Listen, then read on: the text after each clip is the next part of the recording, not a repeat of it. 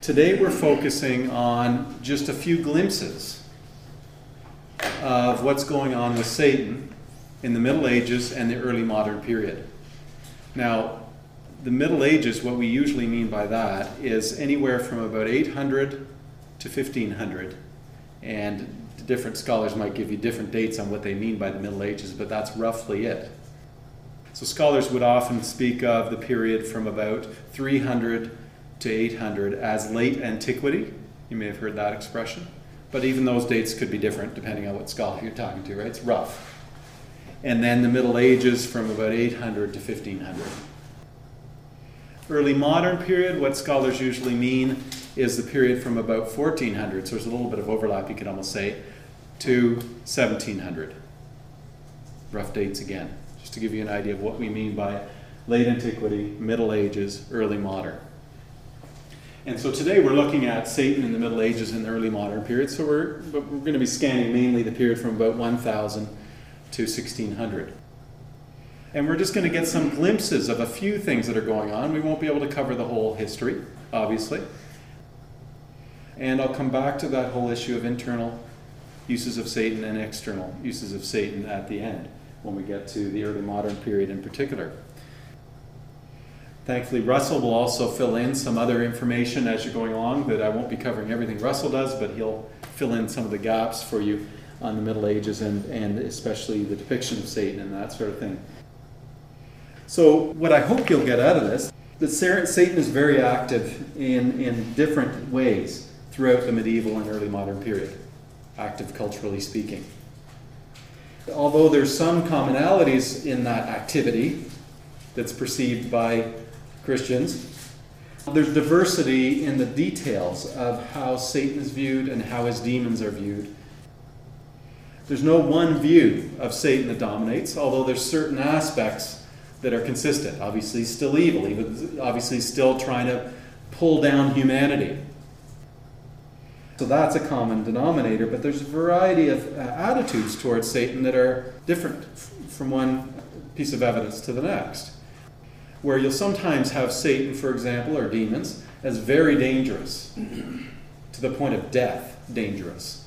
Dangerous like they'll kill you, dangerous, on the one hand. And then you sometimes have demons and Satan portrayed as the jokester, the trickster, the seemingly harmless, somewhat evil, but seemingly harmless sort of figures.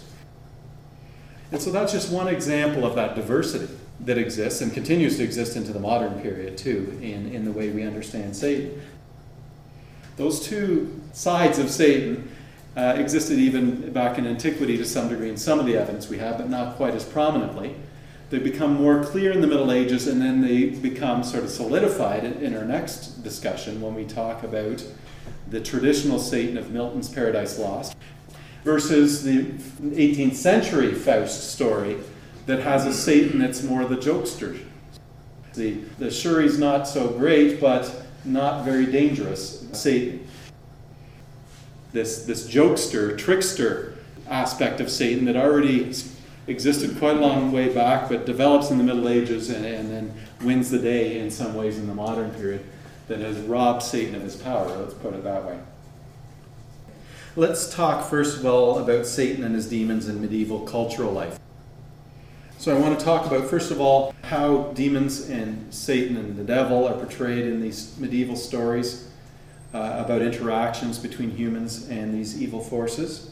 Then I want to talk about some medieval heresies in the eye of the beholder, but put it in quotation marks, medieval forms of Christianity that have a central role for Satan that's somewhat different than the traditional forms of Christianity in the Middle Ages. I want to look at the Cathars, which have a similar worldview to the Gnostics we looked at and to the Manichees we mentioned in connection with Augustine. And then thirdly, I want to look at Satan in the witch accusations. And you had a whole reading on that we can delve into quite extensively to get a glimpse into what Satan's sort of functions are within medieval worldview, how he relates to humanity, and that comes very clear in the witchcraft accusations. So those are the three things under this first point that I want to deal with that will shed light on Satan and his demons in medieval cultural life generally. Let's first talk about a couple of the stories from your readings that you're going to extensively analyze for yourself in your assignment.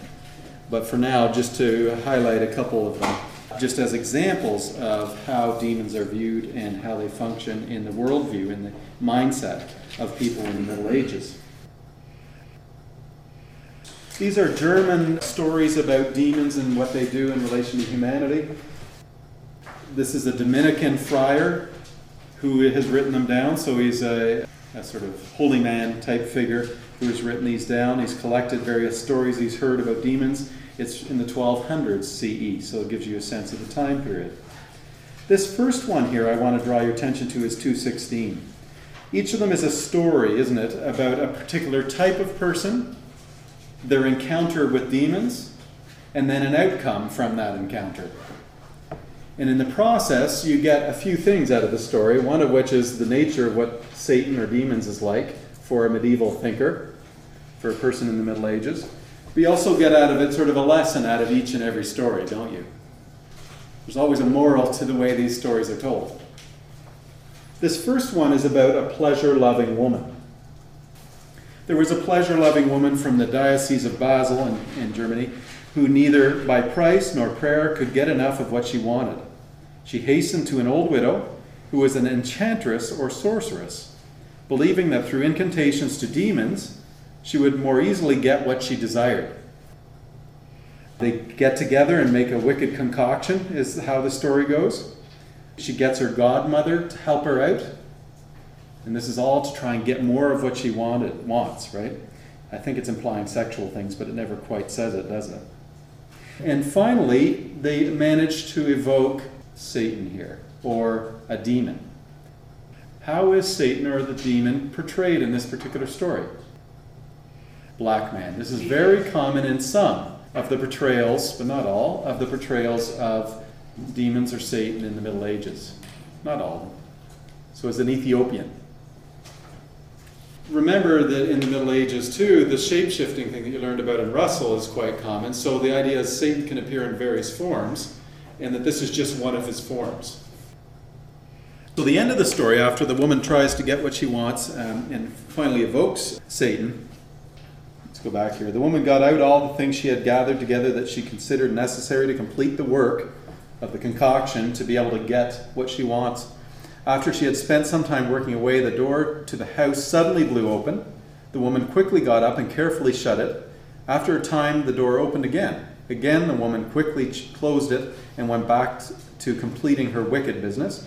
The door opened a third time, and in walked a black man, tall and thin.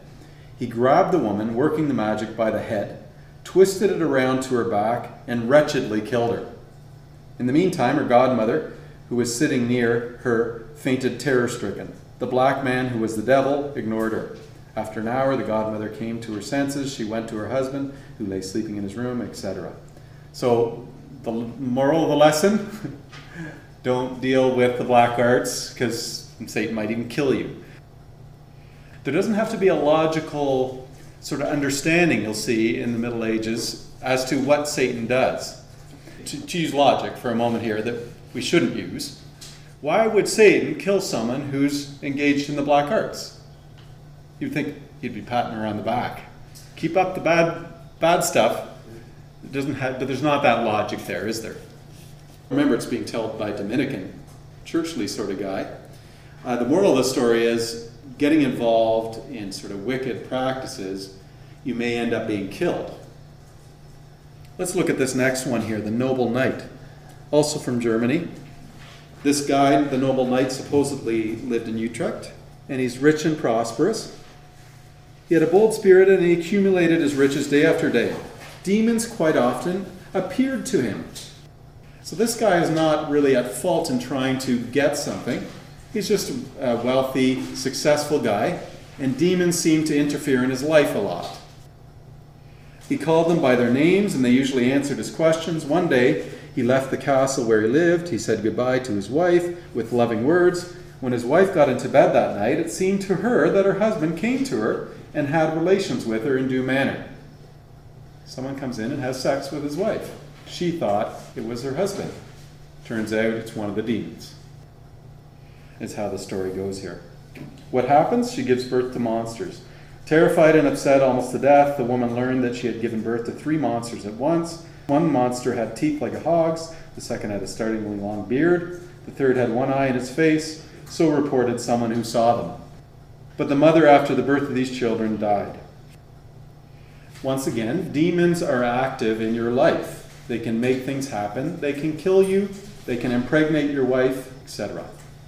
This is really down-to-earth ideas of how Satan interacts with human beings in the Middle Ages, isn't it? Let's move ahead to another one from one of these other stories here in another section. This is a trickster sort of portrayal, so I just wanted to at least draw your attention to this one. In this case, there's not as much of the sort of scariness of this devil coming and breaking your neck or impregnating your wife and her turning out to have 3 monsters.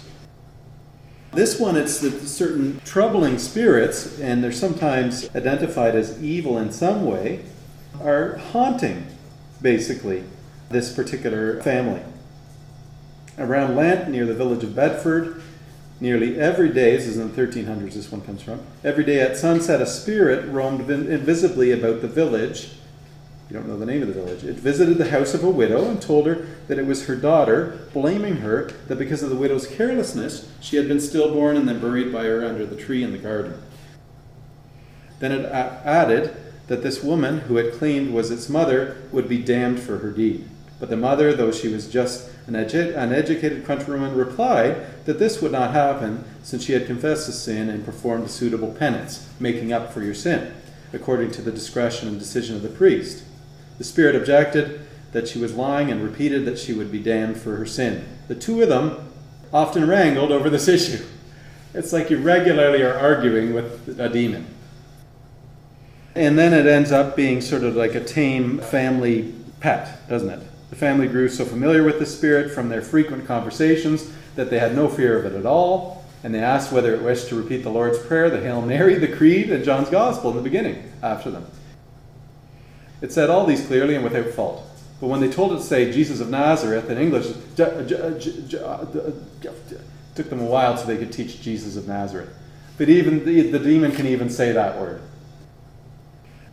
So this is sort of the mischievous, somewhat harmless demon image that you have alongside the dangerous, break your neck and kill you demon that it exists in the mindset of people in the Middle Ages. That's what we're after, the mindset of people back then. We're not asking whether or not any of these exist or whether these stories are true. What we're asking is, what do these tell us about the medieval worldview, about how they looked at the world and how they saw Satan and demons and devil interacting in their everyday lives? Let's go on to the second point here I have that further illustrates how Satan is functioning in the Middle Ages. In this case, it's somewhat different than what we've just been looking at. And I want to look at a particular popular movement that was popular in the late 1100s and into the 1200s CE and sort of lasted a bit into the 1300s.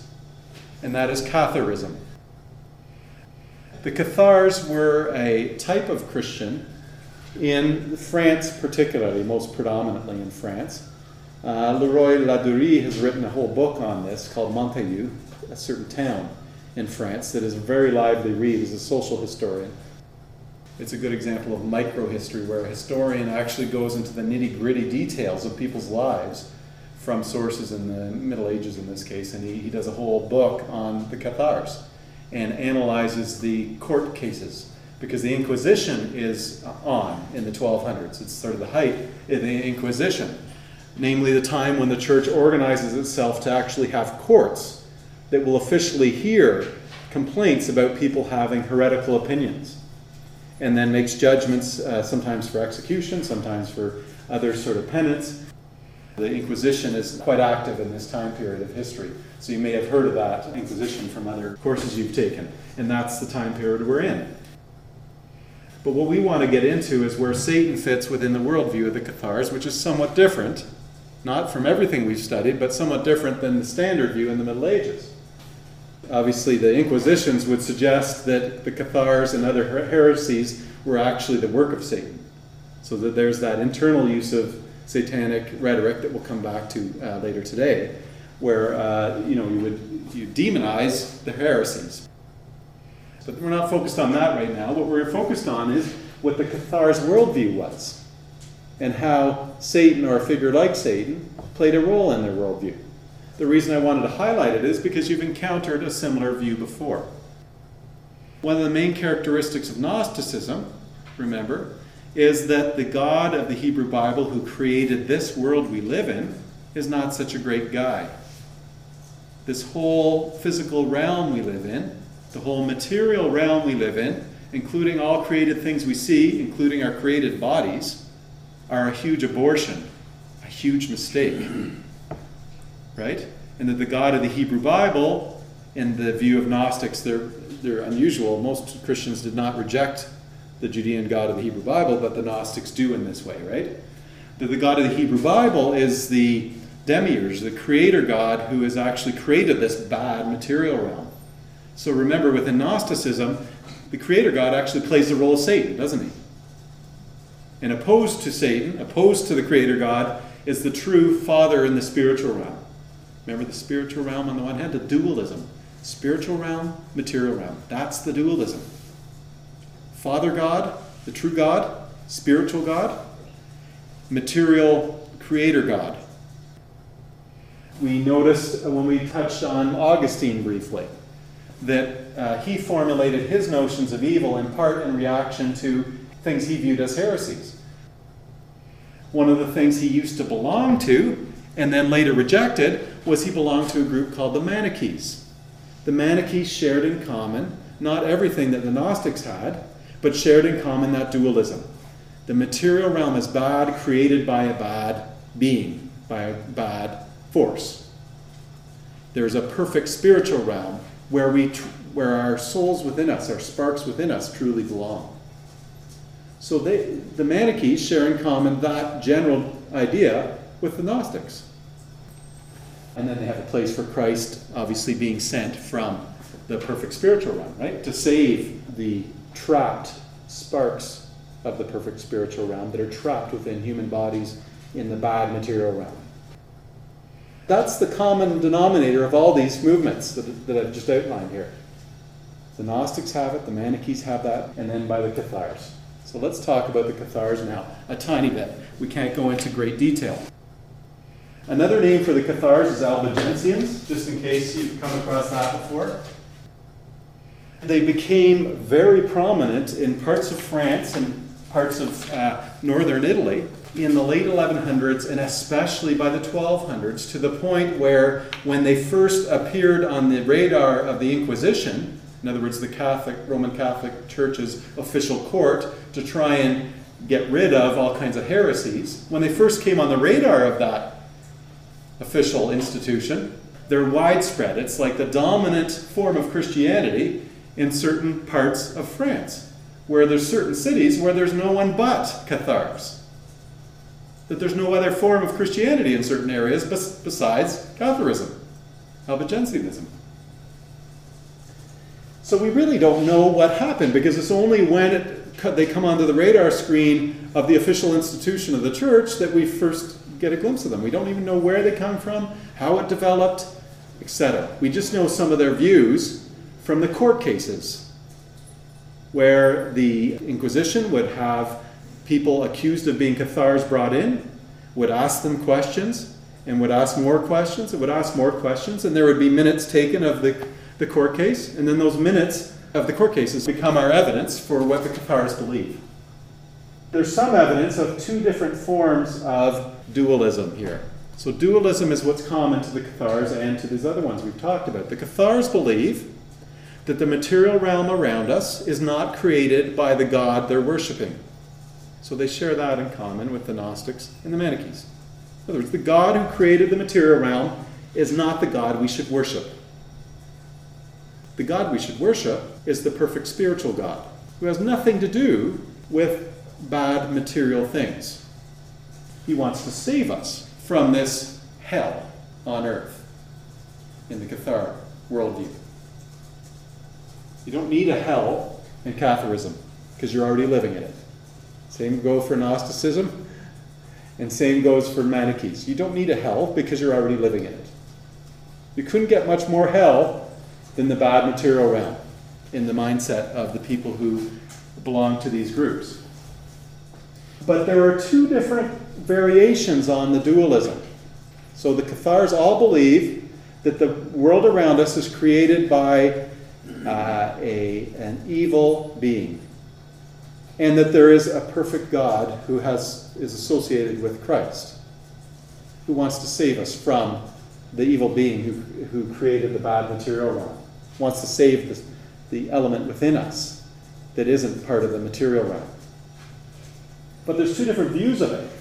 The moderate Cathars believe that the God who created this realm, in other words, sometimes they call him Satan, sometimes they use that term, or the devil, was a rebel against God. So they had the more common to what we've studied view of Satan, namely that Satan was not created evil, but rather rebelled against God, and in the rebellion created the bad material realm. So those would be, you could call the moderate Cathars. The radical Cathars think a little bit more like Zoroastrianism, where there was two principles from the beginning. An evil principle, call him Satan if you want, and a good principle, God. And that this was this way from the very beginning. So both of the views of the Cathars are dualistic. One's a moderate dualism that has the idea of rebellion against God, therefore creating the dualism of evil and good, of material realm and spiritual realm. The other has it that from the beginning there was good spiritual realm, evil material realm, with gods over each of those two realms from the very beginning. There was no creation of those two figures, right? They were there from the very beginning. Scholars have detected in the material those two different strands of Catharism. Let me say a few other things about the Cathars, now that you have that idea of the two dualism as the prominent thing, and the two opposing powers at war with one another, good and evil, constantly affecting how a Cathar would express what rituals you should engage in, how you should worship God, how you should ward off the power of evil in your everyday life. As most other Christians, just to remind you, believe that the world we live in was created by God, not by Satan, not by an evil force, right? So, let me say something else about them. The Cathars believed themselves, and this is where their name comes from, that they lived in a pure way. Their name comes from purity. This was their emphasis. To live the proper Christian life, they would say, you need to live a pure life. And a pure life involves living a life that refrains from as many material things as possible. Because we live in an evil world, dominated by an evil power, Satan. Satan actually created this world. There are sparks of something else trapped in this world, within us. But we need to abstain as much as possible from this bad world that Satan created. So you abstain from things like reproduction of the material realm. You don't want to have sex because you don't want to reproduce more bad stuff. You don't want to eat meat, and you don't want to eat eggs because eggs are representative of reproducing the material realm. They also had the idea of two different types of believers. There's two different types of people that could belong to a Cathar church. And this is similar to the Manichaees and to the Gnostics too, just by the way. Not the exact same categories, but the idea of two different camps. That there's the believers, the average Cathar Christians, and that there's the elite, the perfect ones, as they were called in some of the literature that we have surviving to us. So the simple believers and the pure elite are the perfect ones. The pure elite are the ones who preach to others and have special gatherings of the alternative church. So they're like the bishops. They also had critique of the traditional church. They critiqued the other forms of Catholic Christianity and felt that they were not living the demands of the pure life. They were not living purely enough. Namely, not recognizing that the material realm we're living in is actually created by Satan, not by God, and that we need to refrain from it. as much as we can and escape from it. Some of the other consequent diverging beliefs that are worth noting to you so that you have a little bit more of a gist of what these guys are about. You guys are familiar with Christianity generally and its creeds to some degree, maybe from some course you've taken. What is the standard Orthodox, once it's formed, Catholic view of Jesus? What is Jesus? Human and God. So that's sort of the standard Orthodox view. By the time you get to the 1100s, that's already doctrine of the Roman Catholic Church. The thing about the Cathars that's also true of the Manichees and of the Gnostics is that their understanding of Jesus is he was never human. Or better put, that Christ was never human. He only appeared to be human. Scholars have developed a term for this because we have that idea witnessed as early as, maybe as early as 90 CE, but definitely as early as 110 CE. We have this view that some Christians believed, and that the Cathars later hold in the 1100s, that scholars call Docetism. The Greek word dokeo means to seem, to appear to be. So Docetism is the word that scholars use to describe Christians who believe that Jesus only appeared to be, or only seemed to be human. But what that really means is he never really was human. Right? That's the force of what's being said. He seemed to be human, but he wasn't. So this idea of Docetism we have as early as 110 CE in some forms of Christianity, and maybe even earlier. And it continues in some forms of Christianity from 110 all the way up to the time we're looking at here with the Cathars. So that's a major difference from other forms of Christianity in the Middle Ages. The mainline teaching of the church is that Jesus is both human and God. So there's why they get into trouble to some degree, right? Is that Christ was never truly human in their view. Therefore, there's no such thing as a physical resurrection. If Christ was never truly human, the body of Christ wasn't raised from the dead because, he never truly was human. And on top of that, then you'd have consequences for what your view of the rest of Christians are, because the traditional view is Christ was raised from the dead, the body of Christ was raised from the dead, which was the first of a whole lot of other bodies that are going to be raised from the dead, judgment, which is kind of forms the basis of the whole idea of judgment in the end times, right? Their different belief has an impact on all of that. They don't think of that.